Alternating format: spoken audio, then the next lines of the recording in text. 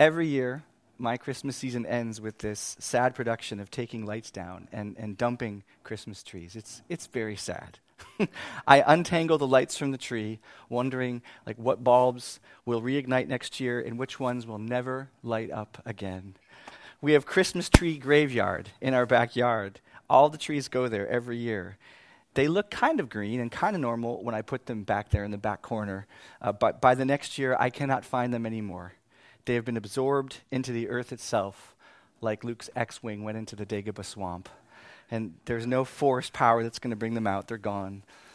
Then all that's left is kind of the deadness of winter. It's the worst like part of the year for me. Just mentally, emotionally, winter just feels so dead and so long. And there's still more to come. And then finally, spring shoves its rebellious green life through the ground that looked as dead as it can be. So Christmas comes with a lot of singing and lights and shiny wrapping paper, but it ends with this gloomy housekeeping chore. And it's fitting to me, though, that there's no such practice in my life with Easter. I don't have Easter lights to take down, but the light of spring just gets brighter and brighter with a sun that keeps staying up later each day, flowers and green and birds and bugs that carry this holiday on its shoulders in this kind of impossible-to-miss metaphor for resurrection. And that's appropriate because God does not want us putting Easter away. If Christmas signifies the invasion of hope into our world, Easter proclaims the permanence of victory. If Christmas tells us that God has come, Easter tells us that God is taking over and he's never leaving again. In Christmas, God comes to us. In Easter, God says he lives in us eternally. He's only getting started in us. There's a permanent change that took place on Easter Sunday, on that first Easter Sunday. And we spent all last week talking about it. And if you didn't listen to last week's message, I just want to ask you to at least listen to the first 2/3. As we look through the text in Romans 6 and went verse by verse trying to kind of really eat the nugget core of that text to really understand that God has done something through the death and resurrection of Jesus in you, for you, with you, that's irreversible. He has started something that's growing, that's never going to change, that's only going to get more and more functionally true in your life because it's already true about who you are. Last week we looked at this impossibly glorious truth in Romans 6 that the Holy Spirit placed us spiritually into Jesus Christ. While we were still sinners, he united us with Christ on the cross, united our sin with the blameless Son of God, made him to be sin for us, and then crucified our old self with Jesus Christ. That's what we looked at last week. Line by line by line in Romans 6, Paul just shouts this again and again and again. You were buried with Christ into death. We died with Christ. Our old man was crucified with Christ. We were, in some mysterious spiritual sense, with Christ on Calvary 2,000 years ago. He took not only our sin, he took our soul, our God-hating, God-indifferent, dead to God, dead, sinful selves to the cross with him. Excuse me. And there, united with Jesus, who we used to be, was crucified with him and put to death forever. We also saw even more impossibly this glorious truth that when Jesus rose on that first Easter morning 2,000 years ago, in a spiritual but very real sense, we rose with him. Not the same, not as the enslaved selves we used to be, but as resurrected spirits, born again, new creations, raised in union with Jesus Christ, fused into him. He fused into us forever.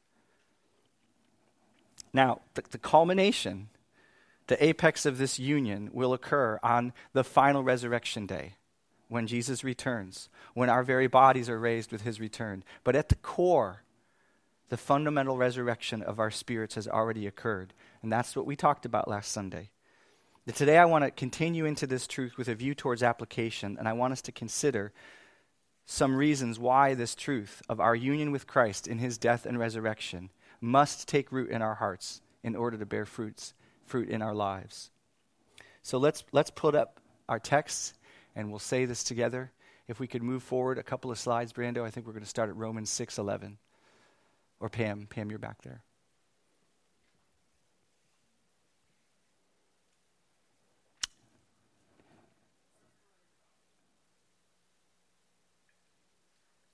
I'm sorry?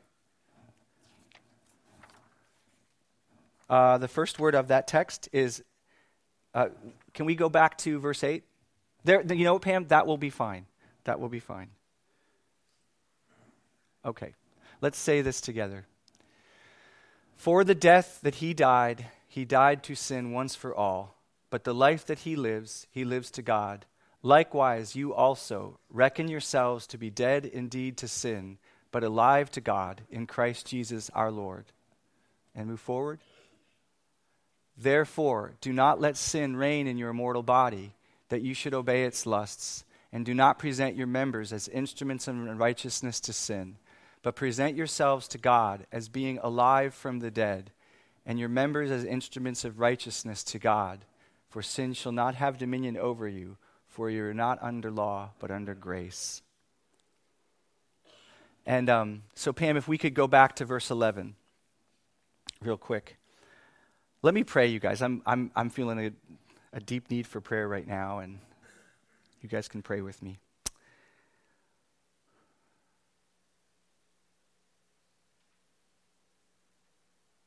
Lord, I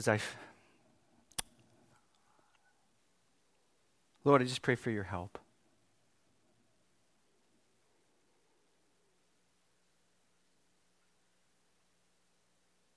We cannot see anything apart from you empowering us to see. But you gave your Holy Spirit to us and placed him inside us, Paul says, so that we might know what has been freely given to us by God, so that spiritual things could be interpreted by spiritual people. And so that what looks like foolishness to the world would not look like foolishness to us. But that you would open our eyes to see what is true and what is freely given to us in Christ Jesus. I pray this in his name. Amen.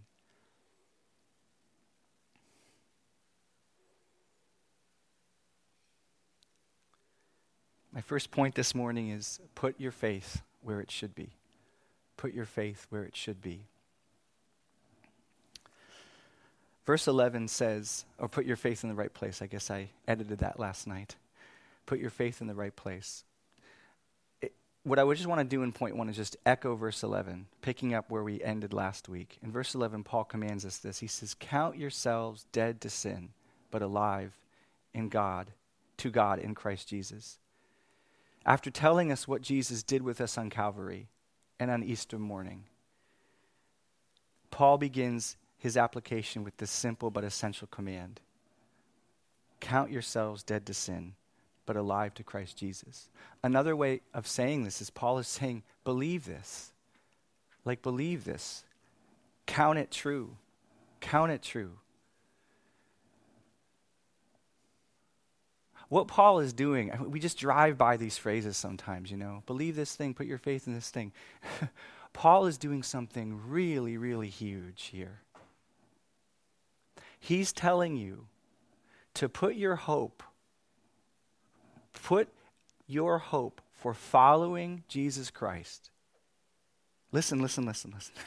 He is telling you to put your hope for following, giving yourself to, offering your life to, for being able to do that successfully. He's telling you to put your hope to do all that in Jesus Christ.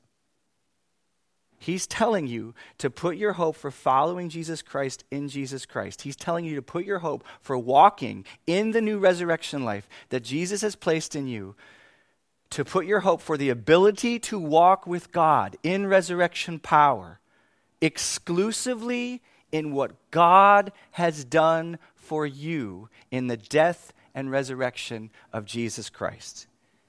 Don't miss this.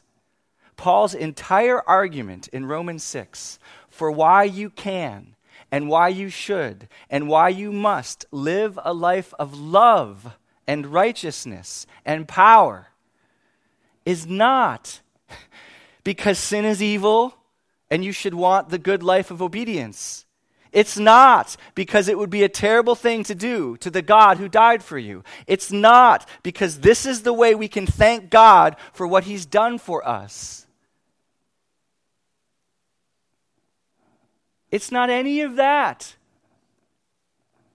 It is because you are literally not who you used to be. Your old self, Paul says, died with Jesus. Your new self, Paul says, rose with Jesus. And everything he says in Romans 6, after this declaration in the first half, is either an elaboration, a repetition, an unpacking of that fact of our death and resurrection in union with Jesus Christ on Good Friday and Easter Sunday, AD 27 or 30, wherever it was, or it's a command to believe it. And a new elaboration of how to walk that out. So I want to ask you something this morning. What is your basis for your hope of living out the Christian life? Like, what is your basis? Like, functionally in your mind when you think about it. What gives you hope that you're going to be successfully able to follow Jesus in any given day? Like, what's at the core of your hope for it? Is it your quiet time? Your devotional life? Is it your accountability group? Or your whatever, your spiritual friendships? Your buddies in Christ, whoever they are? Is it your earnest prayers? Is it your knowledge of Scripture and your ability to stand on the Word of God? Is it the warnings of Scripture and your fear of the Lord? Is it your fear of shame or failure? Are those the things that motivate you and stand at the root of why you think you can walk with Jesus today? Good upbringing from godly parents. And I'm not saying God cannot or does not use those things. He uses all those things. But at a fundamental level, that's not the Bible. Like, that's not Christianity. At the fundamental level, if that's at the core, again, don't hear what I'm not saying. Yes, God uses those things. In that sense, it is part of the Christian life. But at the fundamental level, the Holy Spirit is saying to us, let your hope for walking with Jesus Christ today, above all things, be this: that the impossibly glorious Son of God took your old self and killed him on his cross when he let him be crucified for you, and raised your spirit new in power with his own Spirit when he rose from the dead. Paul is saying that is why you can be different. That is why you must be different. And Paul is saying to us, you didn't do any of that. That's the best news of all. You didn't do any of that. You didn't work that out. You didn't go up to Jesus and jump on his back, and you didn't inculcate yourself in that tomb. No, this is God's doing. So putting your faith in the right place, putting your hope for your Christian walk in the right place, is rooting it fundamentally at its core in what God has done to you in putting to death your old self and raising you new in Christ Jesus. Everett Harrison writes this. I don't think we have this quote up there, but it's a beautiful quote. Listen. Speaking about Paul's writing here. What he does present here is not the impossibility of committing sin. Okay, we're not talking about the impossibility of ever sinning again. But the impossibility of continuing in a life dominated by sin. Death to sin is not something hoped for or resolved upon by the believer. It is something that has already taken place. It is a simple fact, basic to the living of the Christian life. The certainty of our present participation in this new resurrection life is grounded on the truth that we have been united with him and his death and in his resurrection.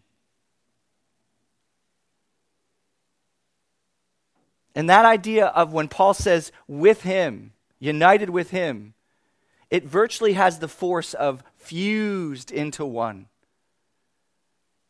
And Everett ends with this quote with this: clearly this union is not something gradually arrived at through a process of sanctification. Listen to that again. Clearly this union in Christ's death and resurrection, our old life being killed, our new life being born in Christ, is not something gradually arrived at through a process of sanctification. Rather, it is something established by God that becomes the very basis of sanctification, in which the Christian life is expressed through the individual life of the one joined in him.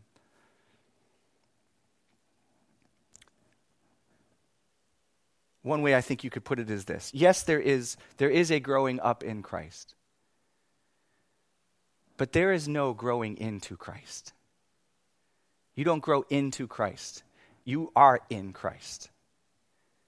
And you simply grow in the one you're already in. You used to be cut off from God. You used to be united with sin. Now you are just the opposite. You are united with God's heart and power and life. And you are cut off from a life where sin has to rule you, where sin must rule you, where sin has the power to rule you.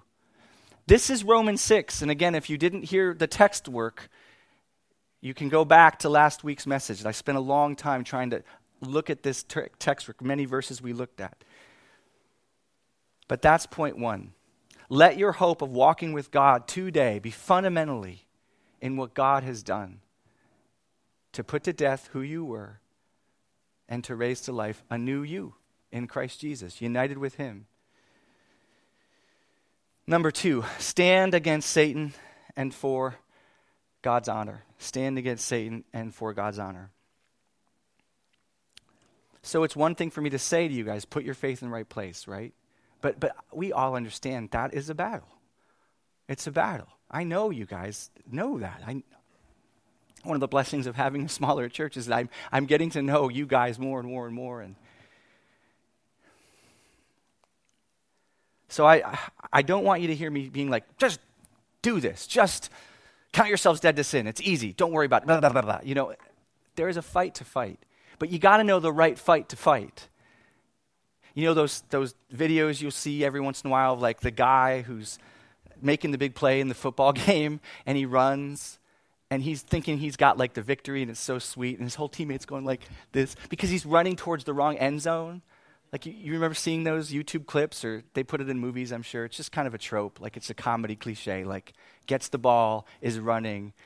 We're all going to run, right? Like we're all going to fight our day. Like let's run towards the right end zone. So that's what I'm saying here in this morning and in this is really like, let's know where we're supposed to be headed. Yes, we're going to have to fight for this. Yes, we're going to have to believe God for this. But let's run towards the right direction. The first thing is, what God says is, you are new. You are not who you used to be, and you didn't do that. Jesus did that. Put your hope in that. Number 2, kind of elaborating here. Believing this truth is a fight. We have to stand against the enemy of our souls, and we have to fight for God's honor. Remember that putting our hope in the truth of God's promises, the Word of God, it's always the pathway to experiencing God's power for us in terms of our active life. God can be merciful and jump in, and whenever he wants to, he can lift our spirits.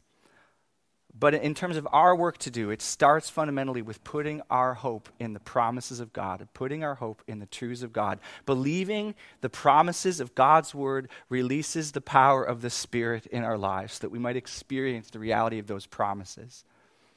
So we have to fight. We have to fight for this truth. We have to fight to stand on to it. But it will be a fight. Satan does not want you believing you are new in Christ.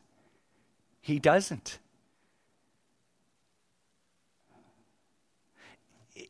It's one thing to believe that Jesus died for all my sins. It's an entirely different battle. It's to believe that because of that, I'm dead to sin now, and I'm alive to God,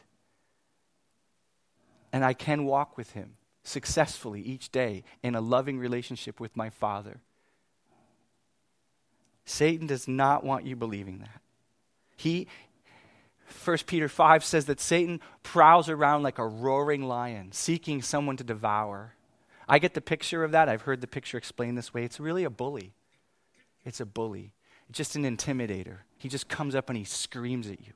He yells at you. You're trash. You're doomed. You're condemned. You're going to fail again. You are hopeless. There is no way out of this. He just yells that stuff. Revelation tells us that he stands before God accusing the brothers and sisters day and night. And we hear the echoes of that accusation, don't we? I do. He is a bully. And he's also a liar. Jesus called him the father of lies. So he doesn't want you believing these truths. So when Paul stops in the middle of this beautiful story about what Christ has done for us, and he says, consider this true, believe this is true. I think he knows that this is a battle. He knows that this is not easy for us to believe. He stops right in the middle of this amazing doctrine he's telling us. It's just kind of funny, like, this is true, this is true, this is true, this is true. Oh, by the way, you need to believe this is true. This is true, this is true. You know, he just knows this is a fight. So he's not giving a suggestion to us or an option to us to consider this as true. This is an apostolic command. One writer writes, this command is freighted with apostolic authority. It must never be treated as frivolous. When God says your old self was crucified with Christ and you're to believe that, you can almost feel unworthy of that, right? Like, I know I still struggle with sin. I know I still fail. There's so many areas in my life where I need to grow. And you can feel presumptuous to suppose that you really are new. I don't feel like I act always like I'm new. What do you mean I'm dead to sin? That's way above my pay grade. I mean, it can feel kind of arrogant to assume that at every moment of my waking life, I have the life of Christ, Jesus Christ, living inside of me. And that he's my resource to live for him. And that I can say no to what sin throws at me. And I can say yes to what God is calling me to. It can just feel arrogant. It can feel naive. It can feel like it lacks sophistication. It can feel...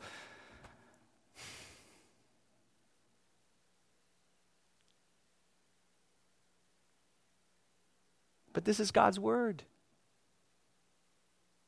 This is God's authoritative, apostolically commissioned word. Because of God's actions, God's word declaring over you what is true. And in a real sense, maybe this will help motivate you to believe this is true, that you truly are new in Christ, dead to sin and alive to God. God's honor is at stake in our hearts with regard to what we do with these truths. God's honor. Jesus has staked his death on this truth. God has staked his son's very blood on this truth. So if you say, I cannot beat sin, I cannot love my wife as I should, I cannot work as hard as I should at work, I cannot control my anger as I should, you are saying something primarily not about yourself primarily. You're saying something about God.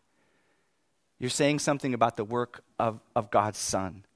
And when you say, I can walk in freedom, I can walk by the Spirit's power, I can say yes to loving others and no to selfishness as it attacks me, you are declaring God to be true and not a liar. Do you see how God's honor is tied up in what you do with his proclamation over you? You see how his son's honor is at stake and whether you believe this truth or not? I mean, God takes this truth so seriously, he pours his son's own blood all over it to say to you, you are new. You can walk. You can come out of that tomb and take off the grave clothes and walk in my ways. You can do this. I have set you free to do this. And I'm legitimizing and stamping that truth with my very own son's blood. So don't say it's not true.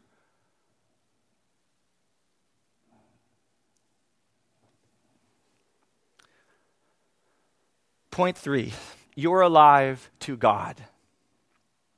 You're alive to God, not to self-sufficiency. We briefly touched on this last week, but I want to emphasize this. Listen carefully to what Paul says. Let's go back to verse 11. Sorry, Pam, I'm making you jump all over here. Appreciate your staying with me here. Going back to verse 11. Likewise, you also recognize yourselves to be dead indeed to sin, but alive to God in Christ Jesus our Lord. Next verse. Therefore, do not let sin reign in your mortal body, that you should obey its lusts, and do not present your members as instruments of righteousness to sin, but present yourselves to God as being alive from the dead, and your members as instruments of righteousness to God. For sin shall not have dominion over you, for you're not under law, but under grace. The work that Jesus did, slaying your old self and bringing to birth a new you, was so that you could be vitally connected to God and experience a new life with God. He doesn't say, count yourselves dead to sin, but alive to morality. Count yourselves dead to sin, but alive to abstract virtue. He says, count yourselves alive to God. He doesn't even say, offer yourselves to righteousness. He says, offer yourselves to God as instruments of righteousness, as those brought from death to life in God. He says, present your members, it means every single part of you, to God. And so we see over and over and over and over again that we're invited to a life oriented around God, oriented around a person, not simply a virtue. This is so fundamentally different than the way the world views morality. I mean, there are some exceptions to this in New Age stuff and different religions, but in our secular West particularly, the world craves morality. It has its ethic. It has its hunger for righteousness in its own terms. But what's so crucially different about it is the world sees a good life as a function of following abstract principles of love, morality, justice, compassion. The Christian sees a good life as a function of knowing and depending and loving and committing to a person. Do you see the difference? The world sees a good life as following abstract principles of virtue, of morality and ethics. The Christian sees a good life as a byproduct of knowing a person, walking with a person, committing to a person, devoting their lives to a person, loving a person. Oh, it's so beautiful. It's so much better. It's just as the universe should be. So this new life is a life lived with God as our God. We don't have an independent capacity for goodness apart from living off of His Spirit and living in conversation and relationship with Him. So kind of going back to what I don't want you to hear earlier when I said don't think quiet times are a bad thing, that's kind of, we're moving into that now. This means that I walk out this new life I have with Christ. So I sing to Him. I praise Him. I plead with Him. I listen to His words. I cling to His promises. I take His warnings seriously. I put my hope in His salvation. I ask Him for help all the time. And I believe Him with even the tiniest mustard seed of faith for help. And I do it not as a foreigner to Him, but as His blood-bought child, alive to Him. We're not alive to self-sufficiency. We're alive to God-dependence. Here's an illustration from my life. Last week, after preaching on our new life in Christ, I immediately went into to dad crisis mode. The next day, we went to Harper's Ferry as a family. There's a beautiful bridge to walk over. If you haven't been to Harper's Ferry, most of you probably have. A beautiful bridge to walk over the river. There's a beautiful brewery on the other side, I think the Virginia side, called Harper's Ferry Brewing. Just incredible views. I mean, it's a breathtaking tiny little town. And at the end of our trip, I just wanted to get this family picture. It was a beautiful day, beautiful nature. My kids are growing up so fast. We're having a sweet season together as a family, and I just wanted to get this beautiful picture of my 4 beautiful little kids. I just love them so much. They're so amazing. They're so cute. So trying to get them up, to stand against this nice fence above the river and everything like that, it was a complete nightmare. I mean, my kids, 2, 5, 7, and 10. And, oh my gosh, I just want a picture, like one picture. And seriously, I was committed to the time. Like I looked at this as a parenting project that was going to take some investment and effort and patience. And I was committed to that. We spent like 20 minutes, it felt like there. Just wanted, that's all I wanted, And I wasn't asking everybody for perfect smiles or perfect hair, not even like perfect pivoting towards the camera. Like I would have taken this, I wasn't asking for this. Just like, can I just be able to recognize you in 20 years, that was your profile even, But I couldn't get it together. And finally, I got it together, I got 3 out of 4. And then the 4th one, while the 3 are there, ready, the 4th one starts demanding different shots, different positions, what about this? Why don't we do this?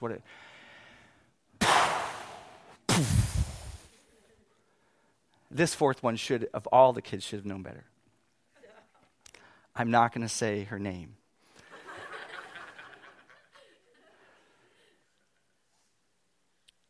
But man, I just was like, fine, forget it. Let's move on. And I walked away.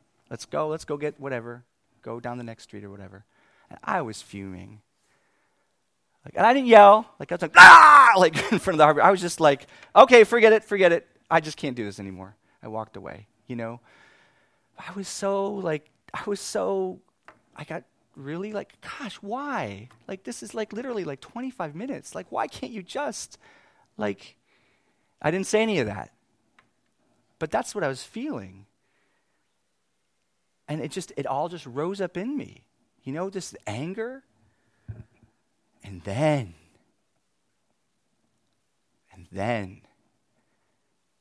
crushing pressure.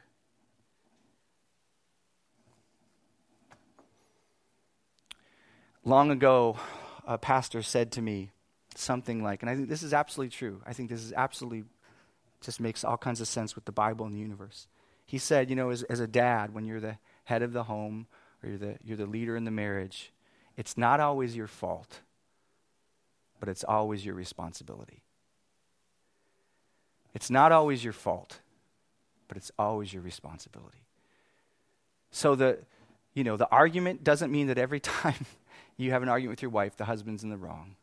But it means every time you have an argument with your wife, it's your responsibility to seek reconciliation and to seek restoration. It's not always your fault, but it's always your responsibility. And I just felt that crushing weight of that. I'm hurt. I'm the injured party here. So I'm the one who has to clean up this mess. But it wasn't just that. It wasn't how dare you ask me to clean up this mess? It was more just I can't do this. I can't clean up this mess. You're asking me to lead my family, and I can't lead my family, but I'm supposed to lead my family in love, and I need to I know what's possible with my little one. We have a good relationship now, but I know how these things can turn. And I know that, a few more rungs on the ladder of argument and breakdown and pouting. And you begin to root a pattern. You begin to build character of strife and a culture of division and pain. And I'm looking down the corridor of a daughter in a few years who doesn't really trust her dad.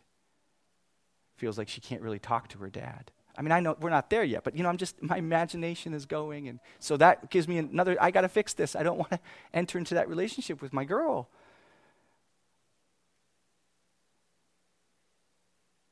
But I just felt such inability in my emotion. And in all of that, I just heard the Lord say, you have to carry this. But you can't carry this unless I carry you. You have to carry this, Albert. You're the dad. This is your girl. I gave her to you to raise and to care for. And she needs your protection now. She needs your love. She needs your reconciliation. I didn't tell you that part, did I? She was all upset. She was crushed. Felt blamed and shamed and didn't know what to do with herself. Crying and that went into all my sense of pressure and I got to fix this and what's going to happen. But I got nothing. And the Lord just said, you don't have anything in yourself, but you have what you need in me, dude. So come to me with your mess and let me talk to you and help you with your mess so then you can go to your girl and help her. And so I did. I grabbed Hebrews 4 and I went to war with Satan. I went to war with his lies about who I am and what I can't do and how I relate to God and who God really is. And I just said, no, I'm going to war. And my warfare at this stage is being a completely helpless, needy child going to my dad. That's my warfare. Being a completely helpless, needy little boy going to his dad for his help. That's warfare. Hebrews 4, you do not have a high priest, Albert, who is unable to sympathize with your weaknesses. You have one who has been tempted in every way, just like you, but he's never sinned. So go to him with faith, with boldness, knock down that door and scream in the courts of heaven, Daddy, help! With confidence come to him. And I found help. I mean, what can I tell you? I found help. See, before Christ, it wouldn't matter how much I fought to be a good dad. Before Christ saved me through the gospel, it wouldn't matter how much I prayed or whatever God I prayed to. I was dead to God's help. But Jesus Christ took my soul and he fused it into his own. And I'm as alive to God as he is now. God's heart is as open to me as it is to his own son.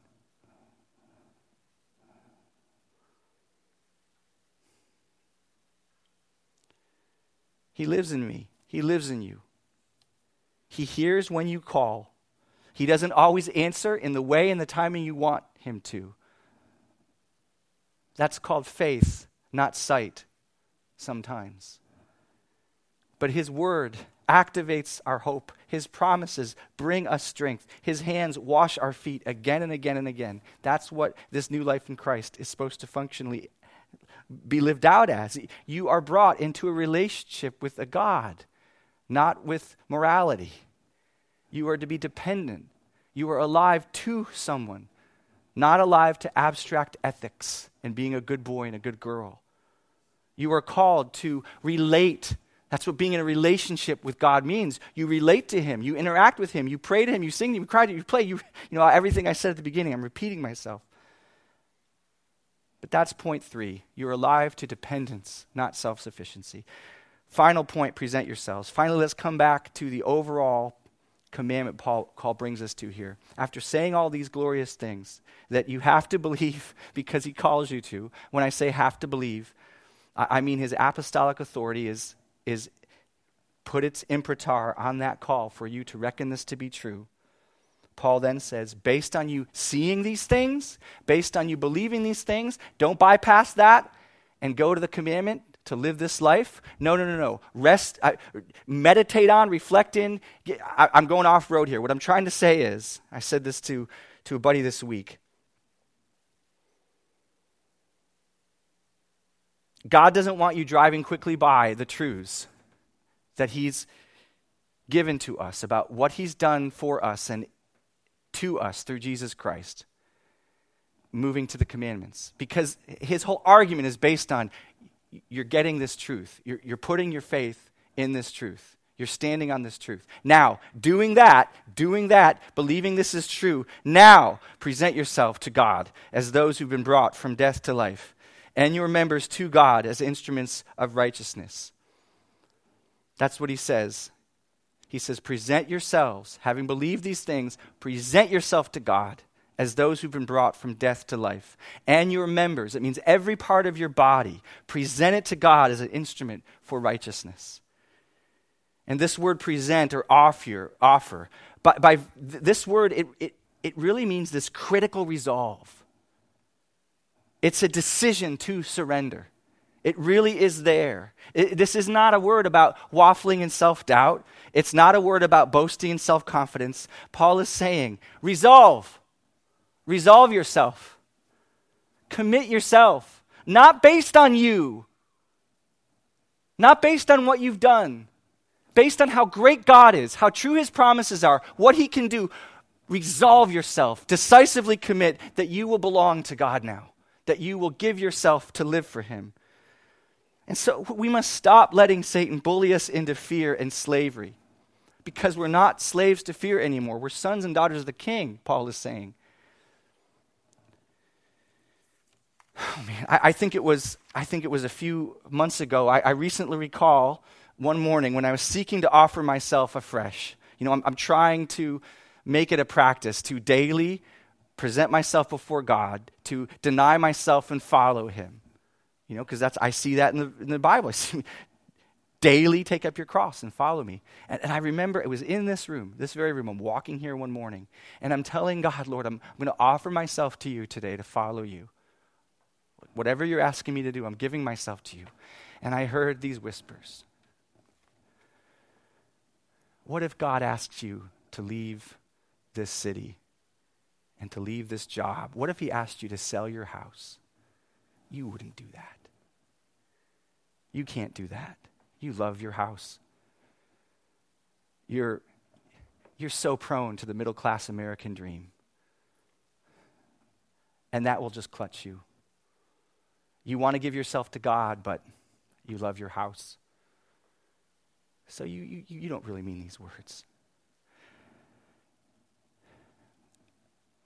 And I was just so discouraged by that, because I really want to give myself to God. But there's a part of that voice is, I really do love things in this world. I really can love things, good gifts, like houses and families and food and even good things, right? And so I was just bullied. I was just being intimidated. And then I heard God say, Albert, no temptation will overcome you, but it's common to everybody. And I will provide a way out so you can escape it and you can endure it. I know you. I know your frame. I know what you can take and what you can't take, and I will provide a way out. So offer yourself. It was the craziest thing. I know it happened in 30 seconds, but I think it was the first time in my life when I ever said to that doubt, please forgive me if this offends you. Screw you. My God is able to deliver me. If my American middle-class house rears its attractive face and God's call for me to sell it and move somewhere else, my dad is able to deliver me. So I'm going to offer myself to him today, even about that, because he can deliver me. You see what happened there? I didn't say anything about how good I was, or how ethical I was, or how much I was like Billy Graham or Jim Elliot or St. Anthony, and how I'm willing to go to the cross with you if I must. I just said, God, you're going to deliver me of that temptation. You're not going to let it be too big for me. So all his promises are there for us. All his power is there for us. That's what Paul's telling us here. Let's do this. Let's present ourselves. Let's offer ourselves to him as instruments in his hands of love for our families, love for our wives and our husbands. Let's offer himself as instruments of love for our children, as instruments of love for our church and faithfulness to one another and caring. Let's offer ourselves as love for our coworkers to demonstrate who he is in our lives, that he's real. Let's offer ourselves. He's done this. He's made it possible. He really has made it possible for us to do this. So how can we say no to that? Amen. Amen.